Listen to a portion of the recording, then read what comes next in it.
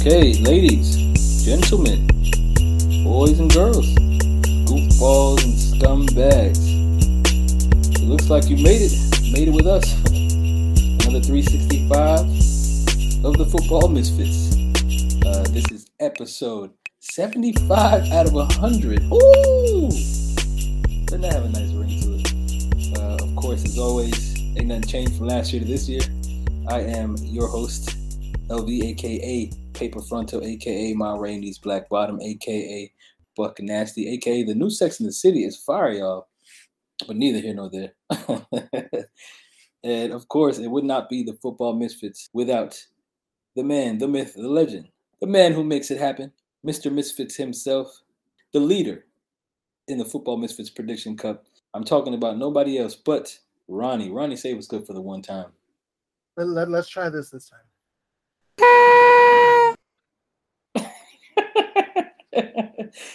Happy New Year, everybody. Stay strong, be brave.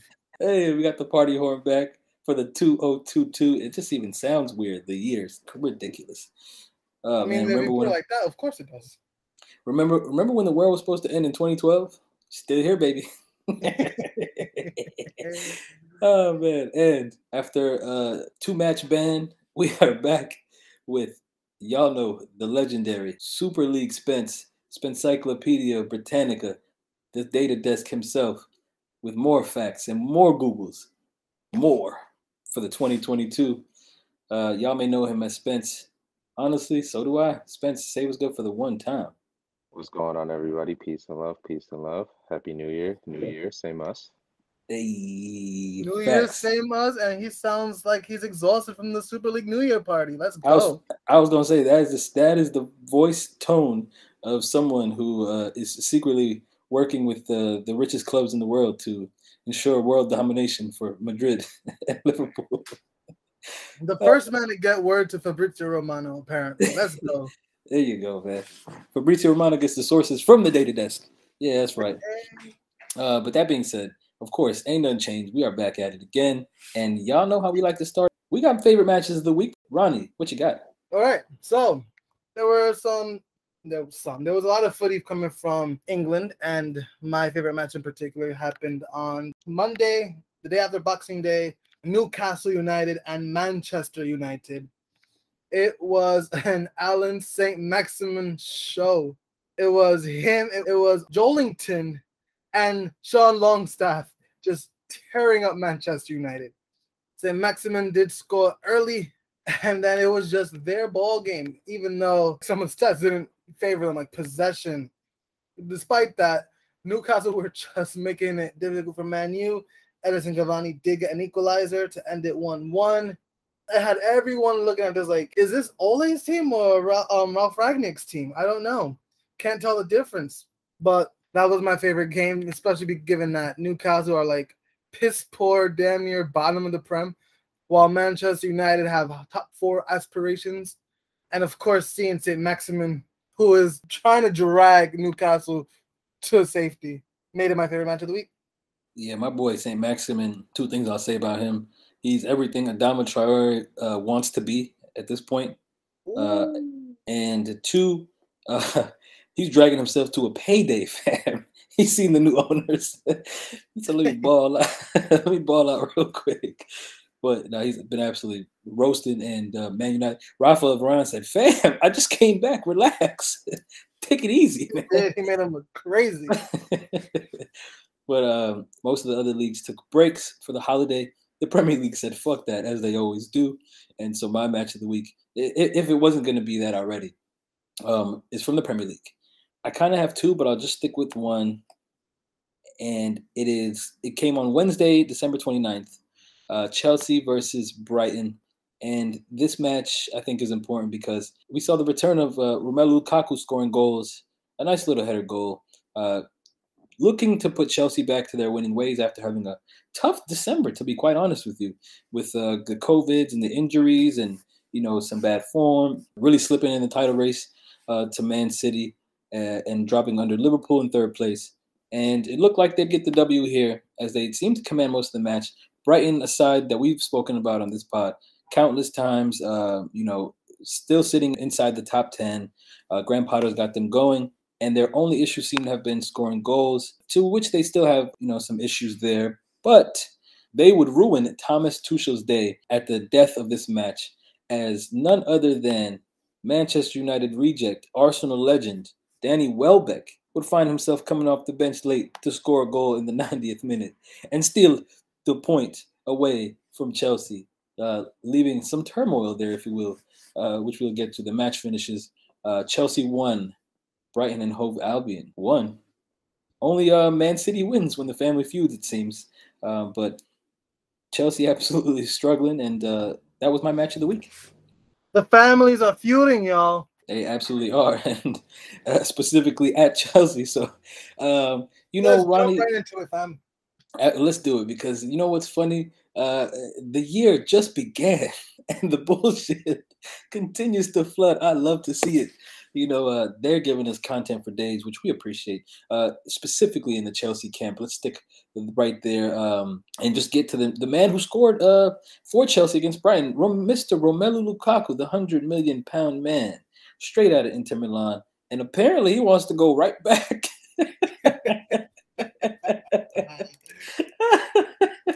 It sucks because Inter Milan's like, yeah, no, you can stay. And the fans are like, fuck out my face, bro. We got Eden Dzeko for the free, and he's scoring them goals. But I guess to kind of start from the beginning of this timeline, a bombshell Sky Sports Italia interview dropped over the course of the past couple of days, which featured Mr. Romelu Lukaku himself, and being interviewed by who I thought was Fabrizio Romano. It wasn't easy to think that, because he was the only one with the quotes, apparently, on the internet over the past couple of days. It was an interview which was about 29, say 30 minutes long, and Lukaku was just getting some shit off his chest, to say the least. Some shit. Most of which, as we just mentioned, talking about his return to Inter Milan, bigging up the club in which he just left, talking about how it changed him as a player, and he can't wait to go back. But he kind of kept going and went a little bit overboard, if I'm not mistaken. Of course, according to the quotes that we've read so far from one Fabrizio Romano, because mainly the interview doesn't seem to be available yet in the continental United States, unless you have a VPN or something like that. And even then, it's in Italian. So we're picking from what we can find. And not only did Lukaku, I guess, big up Inter Milan to the point where it seemed like he wanted to go back, he was talking about places where he could have landed aside from Chelsea. Talking about, I turned down a deal from Manchester City. He said I could have went to Bayern, things of that nature. And most of all, as Ronnie said, the family's feuding. What seems to catch a lot of folks, at least in the Premier League and at Chelsea specifically, by surprise and shock, is his, I guess, maybe you could say negative comments in regards to his time at Chelsea, saying that, he's unhappy there, unhappy with the system. It's not working for him. I believe he dropped Tuchel's name. I could be wrong in that, but basically saying that he's unhappy with the situation. He did, to shoot him some bail, did also mention that he will be professional. I'm like, fam, you just went crazy about Inter Milan for 30 minutes. So he did say that he will remain professional and he will stick to it. But he's not happy with his time at Chelsea. Clearly, still's got it. He still has his head over at the San Siro or whatever's left of it, right, Ronnie? Yeah. I don't care about the whole tactics part of it and the whole playing a different formation, because players, they have their say about shit like that all the time.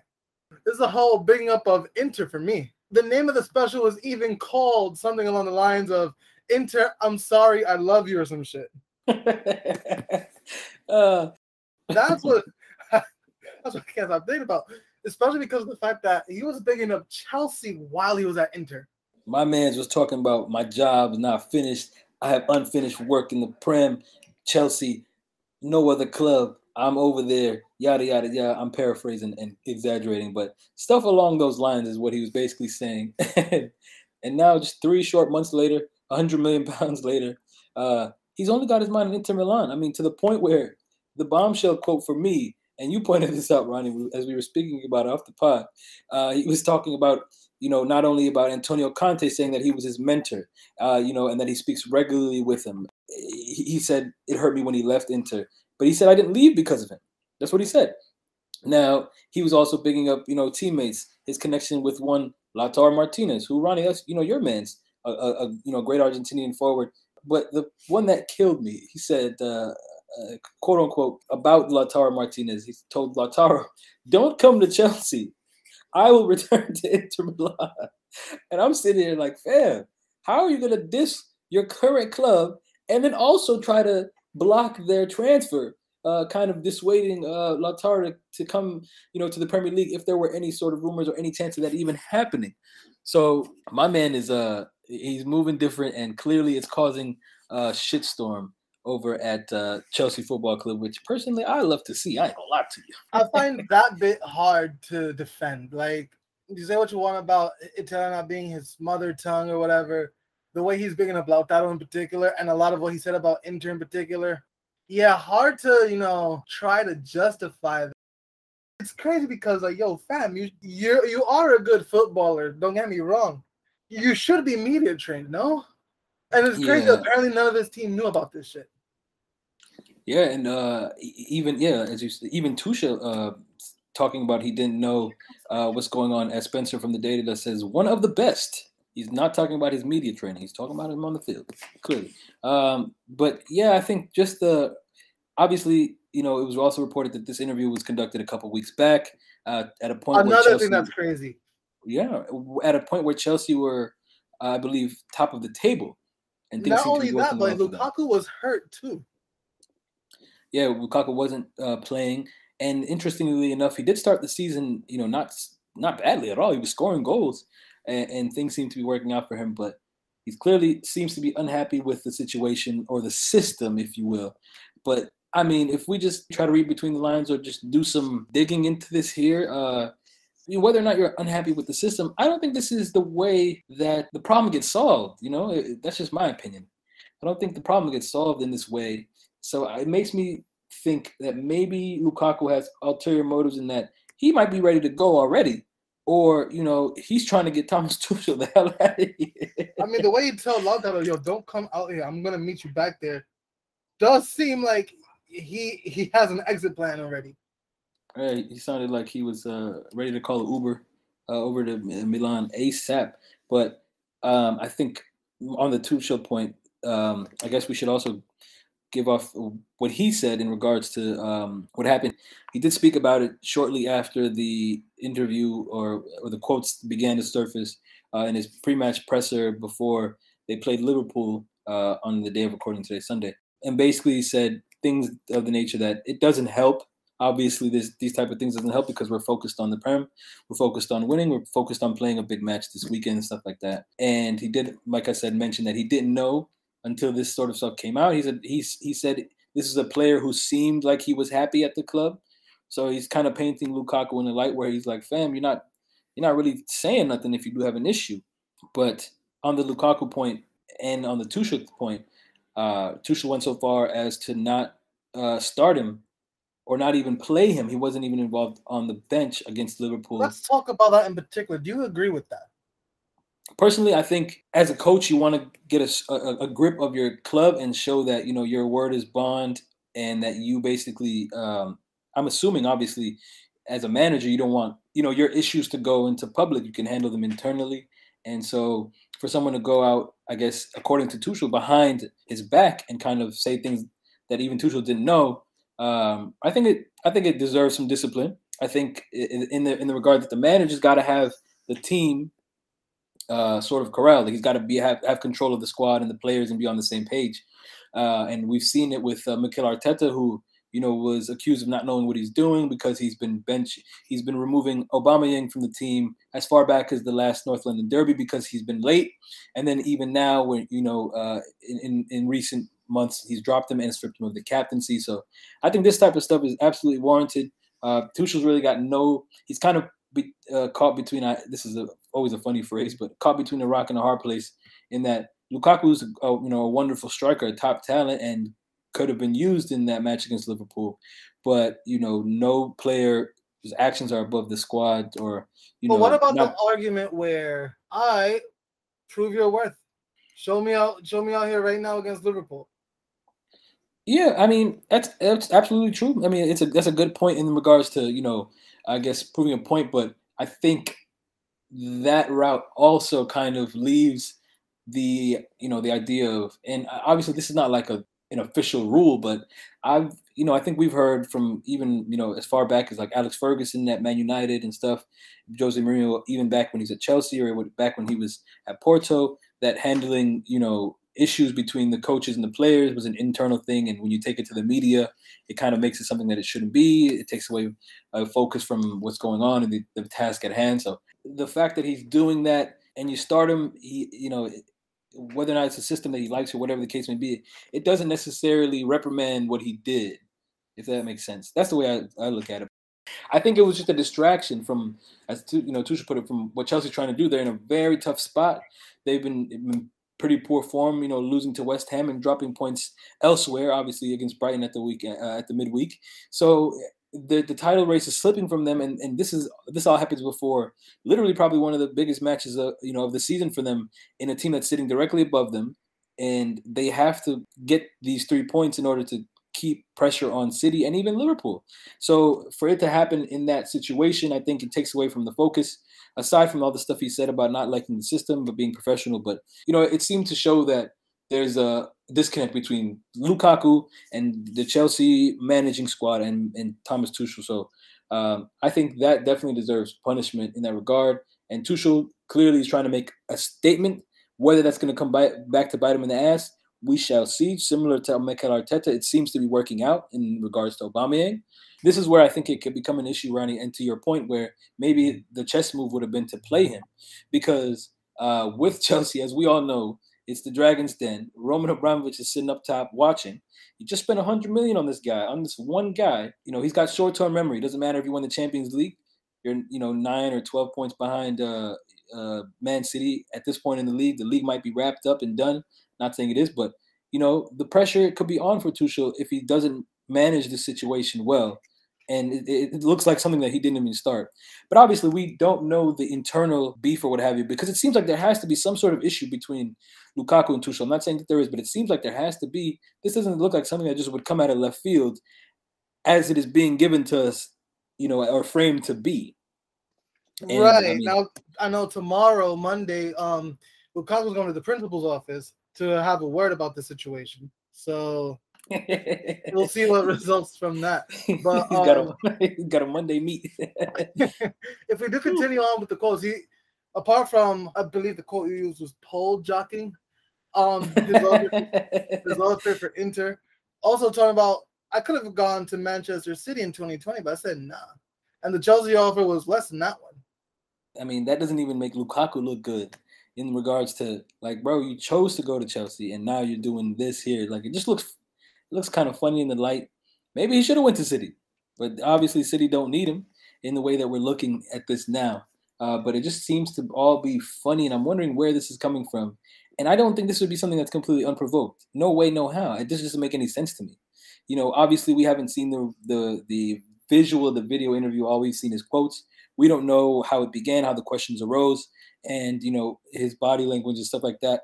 That would help us better kind of analyze the quotes that we were reading, because we're kind of just now, no tone, no nothing, just straight up words on paper. But even those words on paper, tone or not, are pretty damning stuff. So it just sounds like there's got to be something there, and I've said that 5-6 times now, but that's sort of my opinion, because I can't figure out for the life of me why he would do this interview at this time, maybe 4 months into his Chelsea career.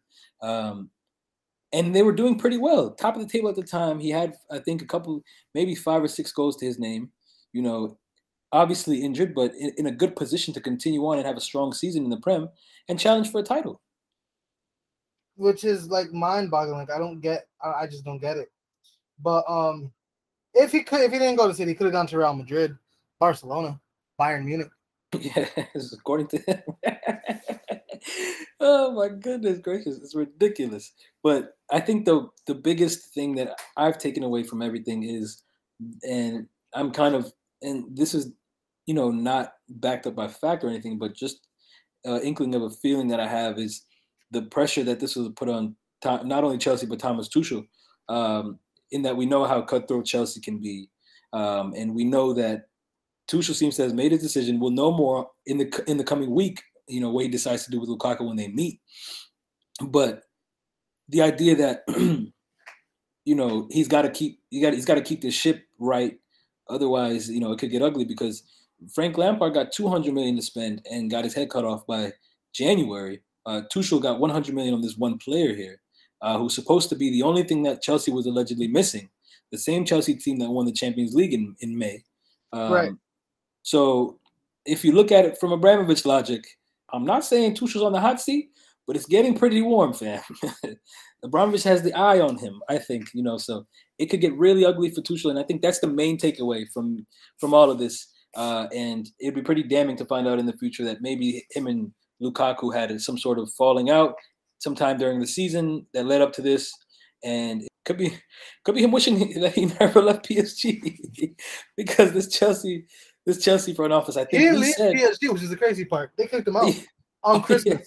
On Christmas. Oh man, wasn't that BS of the year right there? But I think we even spoke about it when it happened that the Chelsea board and the Chelsea front office, if he must have thought that PSG was toxic or cutthroat, Chelsea is the most cutthroat of them all, and this is a problem that no manager wants to have to deal with. One of their star players coming out unprovoked, allegedly, so it seems, and causing a rift here. But we shall see. I mean, Chelsea play again in the League Cup semifinal, the first leg against my Spurs. I'm hoping Lukaku don't play. So we shall see if he enters, if he's in the team or on the bench or something like that, or if he doesn't play at all. We'll have to see. But yeah, grand scheme of things, this doesn't look good for him. It doesn't look good for anyone on Chelsea. Absolutely not. Absolutely not. I mean, and you could see that they sort of may have missed him in this match against Liverpool, which finished 2-2, as Liverpool went ahead 2-0 early on, and it going back with Kovacic and Pulisic also scoring goals to make it 2-2 before that happened. Maybe they could have used him in the second half that lacked any goals, but then again, maybe not. Maybe they don't need him, but that I guess is what we'll have our eye on in the next couple of weeks, whether or not that his lack of presence will negatively affect the club, and that's just something I can't answer at this point in time. We saw them win the Champions League without an out-and-out striker like him, instead having Timo Werner and Mason Mount contributing to a bunch of goals, and Pulisic amongst others, Kai Havertz as well. But yeah, we'll see if Tuchel can right the ship. I think it's just going to get really ugly right now, and nobody's happy about this except maybe me, who, like I said, play Chelsea in a couple of days' time. Hopefully that it will negatively impact them, and then of course Manchester City, who are just over here running away with the league, while Chelsea's over here in turmoil. So, and I mean, if I just read one more quote in regards to Lukaku's issues with Chelsea, we obviously, as Ronnie mentioned, in detail, the pole jockeying, to quote the great Riley Freeman, he was doing in regards to Inter Milan with Chelsea. Basically, this issue of the system, we should mention that he did say with the coach, we're trying to find a middle ground where we can meet a system which can help the team perform at its best, because right now we're in a complicated situation. Now, from Tuchel's point of view, or from what Tuchel's saying, it seems like there is no we're trying to find a middle ground. It sounds like he hasn't had a conversation in that regard. So I don't know what Lukaku's on, or I don't know what's going on here, but it's really, really funny. He said, I think I'm in a moment where the boss could play me a little more, but I have to respect his decisions. I don't get that because he was hurt.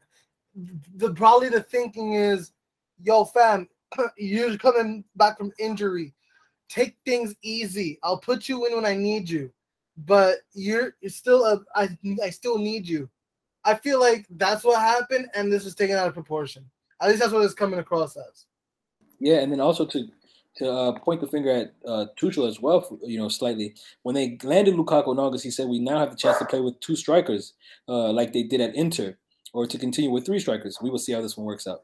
So it was reported that, and if you look at the matches, Lukaku and Werner only started 5 games together, that way, as a, and only twice as a traditional front two. Most of the time it'd be with Werner either, on either side of the wing, with Lukaku as the front man.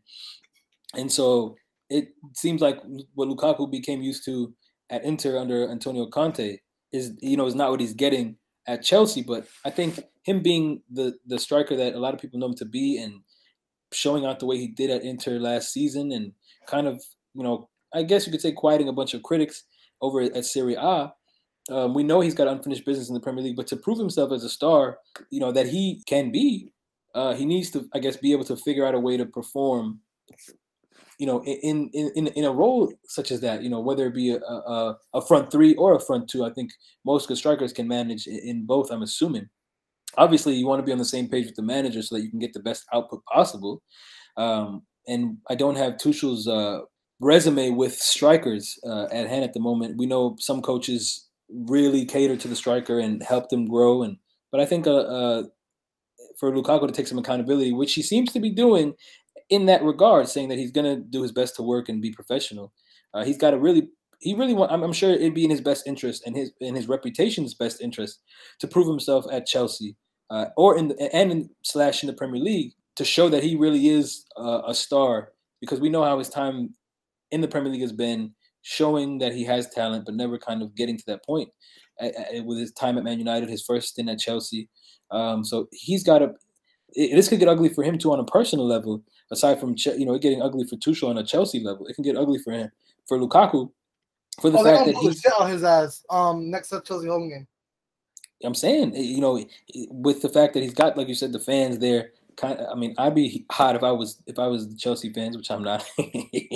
But for his personal reputation and his status as a star striker, to cement it and continue to cement it, he's got to perform in the Premier League. As he said when he came, he said he's at unfinished business, and this could get ugly and continue to be unfinished. And I don't think he wants to see that.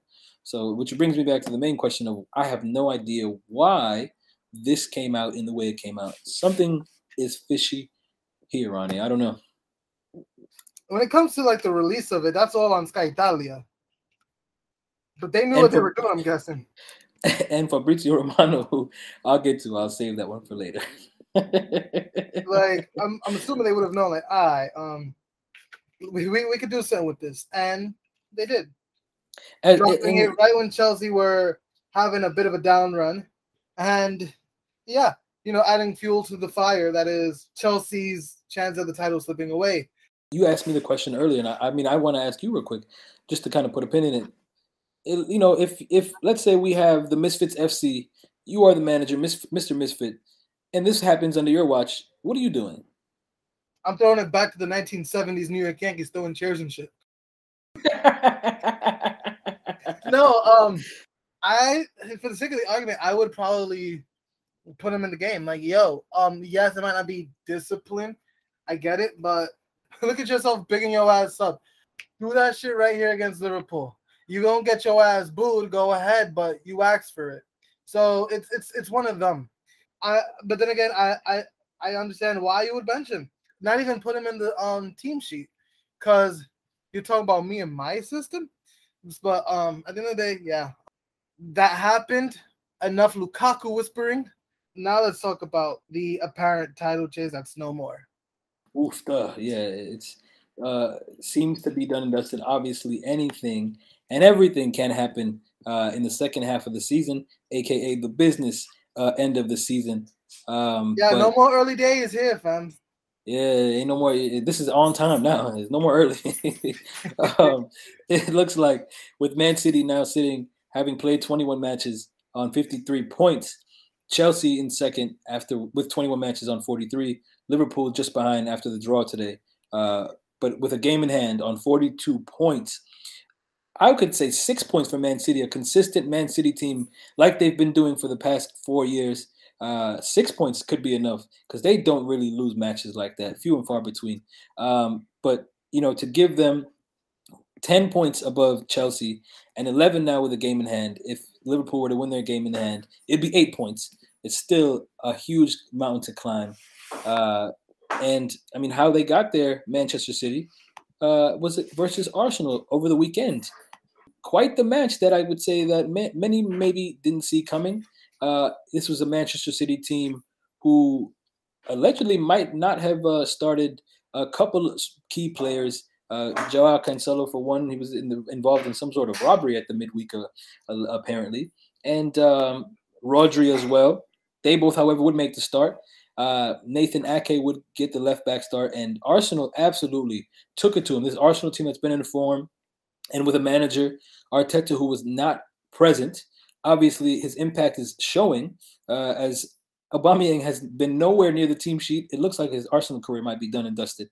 But this team absolutely was on fire. They would get the goal to go out front against Man City, and they would be the better team for the better part of 60, 75 minutes. City would get a penalty that I would say was pretty questionable. But I don't want to get into the VAR conversation because we seem to have it every week for the better part of 2.5 years. And ultimately, a 93rd minute heartbreak goal from Rodri would, as I said, break the hearts of the many Arsenal faithful. City would go on to win in a game where folks will always say in headlines, this is the stuff that makes a championship season, yada, yada, yada, yada, yada. Despite the refereeing, I can't say despite because there were huge refereeing issues in that match, as there has been all season, inconsistencies, if you will. A last-minute winner for City really just shows, and it's got to be heartbreaking for Liverpool and Chelsea, and even, especially Arsenal, who they played on the day, that they can still pull out these wins. And you see this year in, year out with, the teams that win the title. The Liverpool side that won 2 seasons ago, continue to do this and win matches and pull matches out of their ass. But yes, City absolutely running rampant. I can't remember how many games they've won now on the spin, but it's more than 5, more than 7. I think it's more than 9. A really bad calamity would have to happen for them not to win the title, I think. They'd have to lose 5 matches, plus the 2 that they've already lost for things to get interesting, which I honestly would like to see. Nobody wants to see the title done and dusted by late December or January. And Ronnie, I know that was a point that you made off the pod. Nobody wants to see the title race over. We want to enjoy the competition, and we thought for a long time coming into the season that we'd have a 3-horse race, but it's turning into a stallion versus some ponies and mules. It looks like. I'm on the position where if we're all going to concede the league early, let's entertain the fact that the Premier League might be a farmers' league. Ooh, jeez. I think if other leagues where teams pretty much have the league done and dusted, France, Germany, Italy back in the day, this is City's 4th title in 5 seasons. Yeah, let's talk about it. That's absolutely a valid point. Manchester City, obviously the best team in in the land for the better part of the last decade. Obviously 4 in the last 5. It could be 5 in the last 6 now. Yeah, you could absolutely make the case. I think the thing about it is that, what I will say takes away from the Farmer League aspect of it is the quality of the competition. I mean, City have to be damn near perfect, to win the Premier League. Whereas, it seems like in the Bundesliga, and not just to specifically point out the Bundesliga, or in France, it seems that that's not necessarily the case.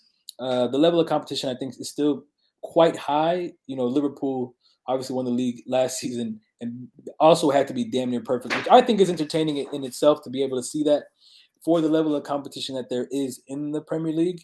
And I mean, if also we're arguing that maybe this could be a farmers' league now, I mean, the Manchester United sides of the late 90s and early 2000s, they pretty much won every other year. You have that argument too. And so would that be considered a farmers' league then as well? That's some real questions you'd have to ask. But I think, obviously, for me at least, and obviously I'm biased, so you can take what I say with a grain of salt, that there is supreme. I would say really high quality competition in the Premier League, despite the fact that Man City have been damn near, as I said, perfect. And I think that seems to me to be more of a compliment and a nod to Man City's greatness rather than the Premier League's, uh, I guess, lack of quality. Because I feel like when you say a Farmers League, it sounds like, I feel like it connotates like, it means that the league itself is trash. The teams that they play week in, week out that's are actually a bad. good point, because I feel like the term Farmers League is used specifically when a team has the title done and dusted in like October. But that negative connotation would be all these leagues are trash. Right. So I was using it in the terms of, okay, if you want to call a Farmers League because a team has a title done and dusted this early, and that same team wins every year or every other year, let's say the same thing about the Premier League. But if we're looking at it from that POV, that's disrespectful to everyone else. Yeah. I think that's, I guess, my main perspective on that. And I think with that being said, then there's definitely a conversation that needs to be had in regards to looking at other leagues. And I know with a lot of leagues, folks don't necessarily watch week in, week out and can't really speak to the quality of these teams. Obviously, people are quick to use the term around without knowing what the fuck is going on in Spain, Germany, Italy, France. Exactly, because if you look at, for example, Serie A, and I'm sure folks are not necessarily saying that Serie A is a Farmers League. Well, you could maybe argue that because Juventus have won for the last 9 years, but obviously if you look and you're watching the matches, this is probably the most entertaining title race in all of the leagues in Europe, aside from the Eredivisie, for example. So, I think there's definitely the folks need to look, really use that term, I guess, when they're actually looking at the quality of what they're, I guess, criticizing. And I had another point, but I completely forgot. Like, for example, for certain leagues, another thing that's, I would say the last point on the Farmers League thing, for certain leagues, the main draw is taking the best quality from the teams directly below them. And so while it does happen in the Premier League, where you'll see Robin van Persie leave Arsenal to go to Manchester United, who will win the title the next season. You'll see things like that. I'm laughing because you're using Robin van Persie from Arsenal to Manchester United. When in Germany, it's anywhere else in Germany to Bayern.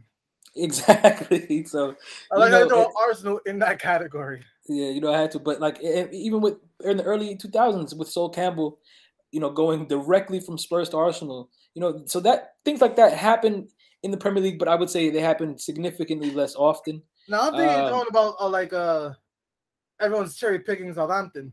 Southampton is definitely a farm. I'll tell you that much. If we're gonna put farm in the Premier League, it's definitely Southampton. But I think on the point, like Bayern Munich, for example, we'll have one competitor, and it's usually Borussia Dortmund, and they'll pick specifically Borussia Dortmund's best talent, and then just get significantly better. And then Borussia Dortmund will have to find more talent, and then it'll be the same thing over and over again with just maybe two teams, where in the Premier League, I think it's a bit more diversity. But last year was Leipzig, by the way. Exactly. And so, last year's Leipzig. And now look at that. All of Leipzig's best players and their manager went to Bayern Munich. So, I think it's slightly different in the Bundesliga, even though the competition and the quality has been pretty good there. But just Bayern seems to be able to just take the best and continue to build and then go unbeaten in the Champions League group stage with a higher GD than points. So it's ridiculous. That was my point, and to put a pin on it, if you want to wrap up the leagues early and call others farmers, you keep the same energy in the Premier League.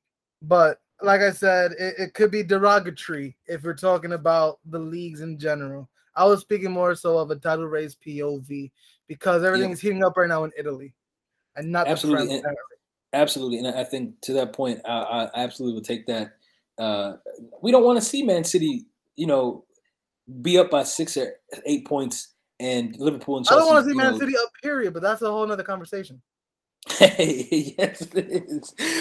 But the biggest draw, like I said, for me was the fact that we could have a 3-horse race.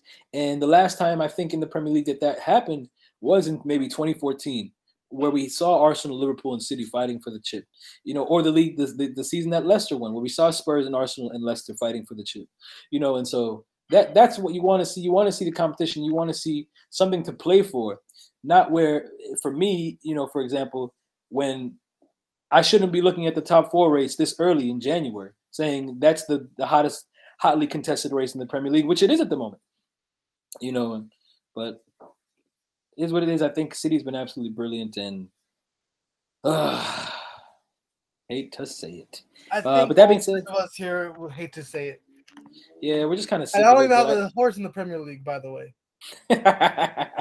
Yeah, I think it's just when you have a club that wins for so long, or a team in any sport that just wins for so long, you're like, somebody come in and beat these guys, man. That's what just to get the competition going and make it more entertaining. But I mean, enough about the Premier League, Farm League, or whatever you want to call it, or whatever people want to call it or don't want to call it. There was football elsewhere. Finally, some leagues came back from their so-called holiday break, mainly La Liga. Shall we get into some of that stuff? Because we already know Barcelona. They were a depleted squad, but they still managed to beat Mallorca. Atleti beat your Rayo Vallecano, though you didn't pick Rayo this weekend in the predictions. I just want to talk about how Real Madrid lost. Now, does this mean anything for the title race? It does not. It's Real Madrid just forgetting, they're still they're hungover from the New Year's vibes. And we're playing on January 2nd. Oh shit. Yawning and shit, red eyes in the face against Getafe. But it's a fluke, but Real Madrid should still, I would not waltz, but take the chip. Yeah.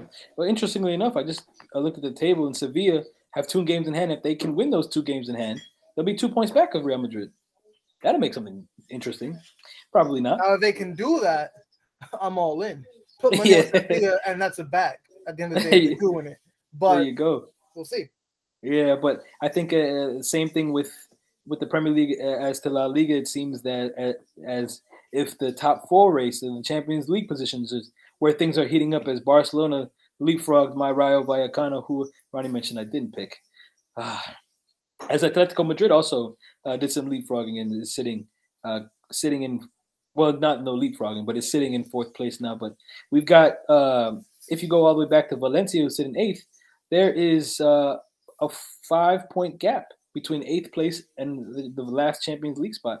And Valencia could have jumped as high as 3rd had they not lost on New Year's Eve to, I believe, Espanyol. Yeah, they lost to it was Espanyol 2-1. Yeah, so that could have fucked them up for any top 4 chances, but we'll see. Yeah, man. So all eyes turn to the Serie A, where the title race is still heating up. Yeah, man. They're not back yet. They'll be back in the midweek on 3 Kings Day. So we'll see how things go in Serie A. Germany, they are back next weekend as well. And Ligue, they will be back next weekend too. England, I was going to take a break. They're taking a break for the FA Cup. And the League Cup. That too. Unless you had COVID, in which case y'all playing those midweek games. Oh, man. And are there many teams to play in the midweek? Paging Burnley. Goodness gracious. So and they're just giving points up left to right and center. They might go back down, I think. They're going back down. Sean Dyche might, I don't know if he'll get sacked too, but they're going down. Could this be the end of Sean Dyche's Burnley, where you go to Turf Moor and get beat up? Hey, man, Klopp would be happy to see that man up out of here. So with Thomas Tuchel, he's always getting under German skin, fam. Oh, he sure is. So while Burnley and all the other teams who are playing in the midweek to make up matches do that, LV, if there's nothing else, I believe now is that time. Ronnie, when you say that time, you talking about the first BS of the week of the new year? Yes, I do, LV. Yes, I do. Let's hear that drop one time.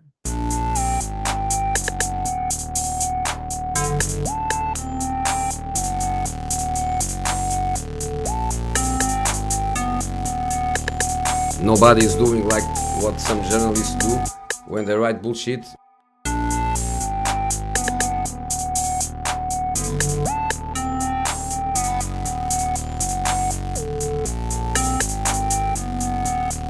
wow, you are afraid to say it, that it's all bullshit stories. What is it?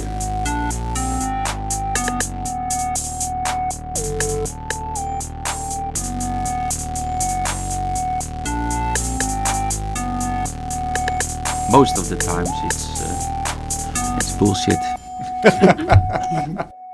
We gotta give you credit, fam, for making this work of musical art. Hey, Shall you begin or shall I? I can get right to it. My BS of the week is pretty straightforward and direct. It gets down to what we were talking about earlier with regards to Chelsea and the Romelu Lukaku situation. My BS of the week comes to the one, as was called once upon a time, the Italian guy, Fabrizio Romano, the transfer reporter extraordinaire. My man seems to have every single quote from this here interview, and he looked like the only person to have quotes.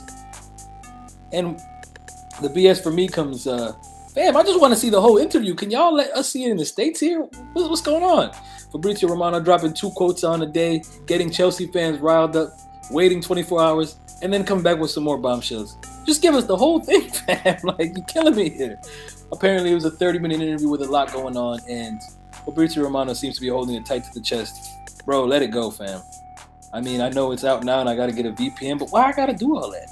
And I know it's not necessarily his fault. It's mainly on Sky Sports Italia, but Romano, just, drop a nice little long article with all the quotes and stuff in there. And at this point, it seems to have already been done with a full kind of rundown on what happened. But at the time, I was sitting there like, fam, I'm not trying to refresh my timeline every 30 seconds, waiting for you to piss off Chelsea fans. I want to piss off Chelsea fans too.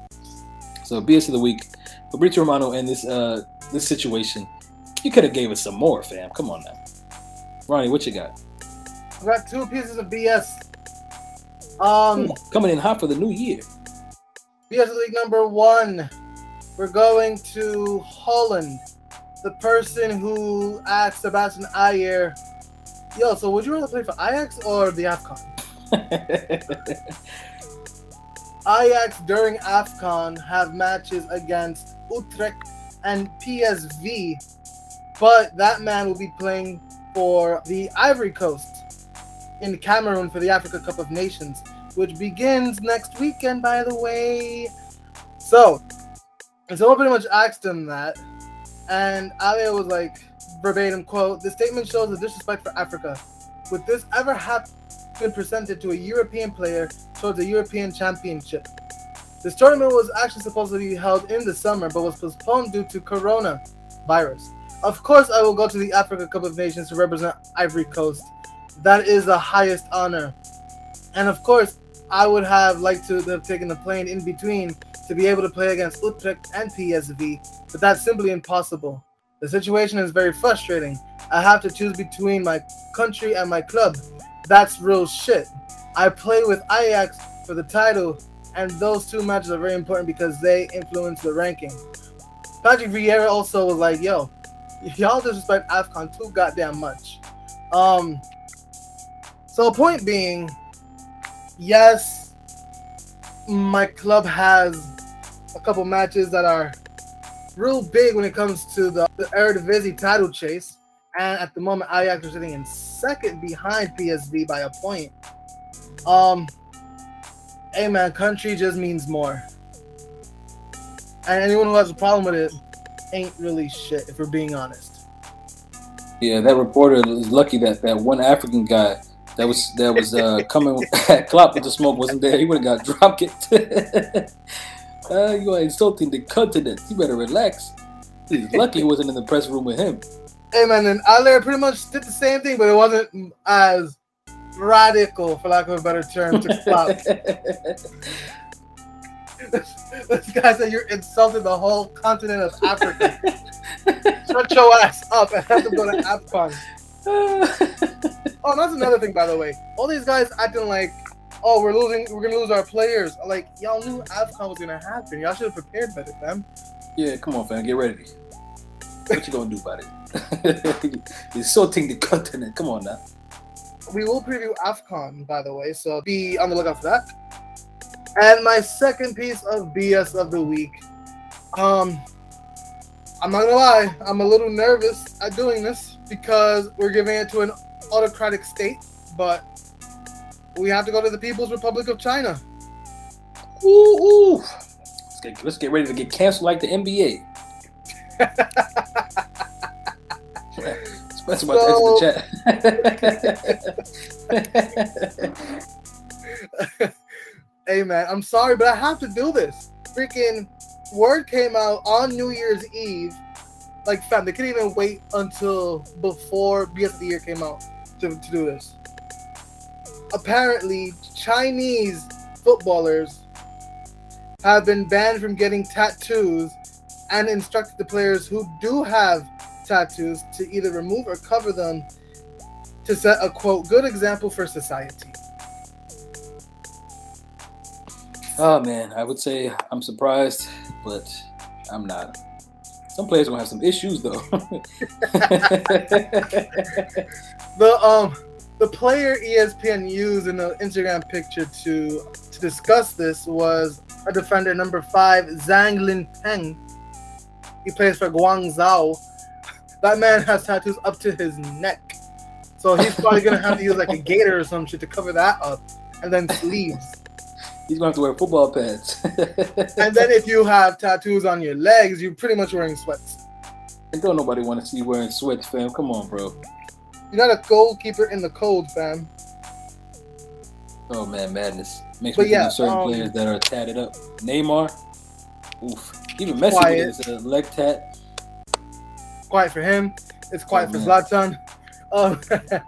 It's also quiet for Raja Nyangolan. Oh, man, Raja Nangolan. Wherever he is, man. I haven't seen him in so long, but my boy was tatted up from the back of his head down to his foot. It's a tattoos everywhere, fam. It's like, yeah, he would have a hard time playing in China for sure. But luckily, he plays in Antwerp. So yes, that's BS of the week. If you're in China and you want to listen to the Football Misfits, just know from now on you can. Sorry. It's like when Saudi Arabia canceled the Hassan Minhaj. Oh, man. And if we keep on talking, you might not be listening to us in Saudi Arabia either. Yo, Ronnie, before you get canceled in any other states or countries, you want to go ahead and sign us off? Thankfully, we're never in North Korea because they don't have this technology, so we're good there.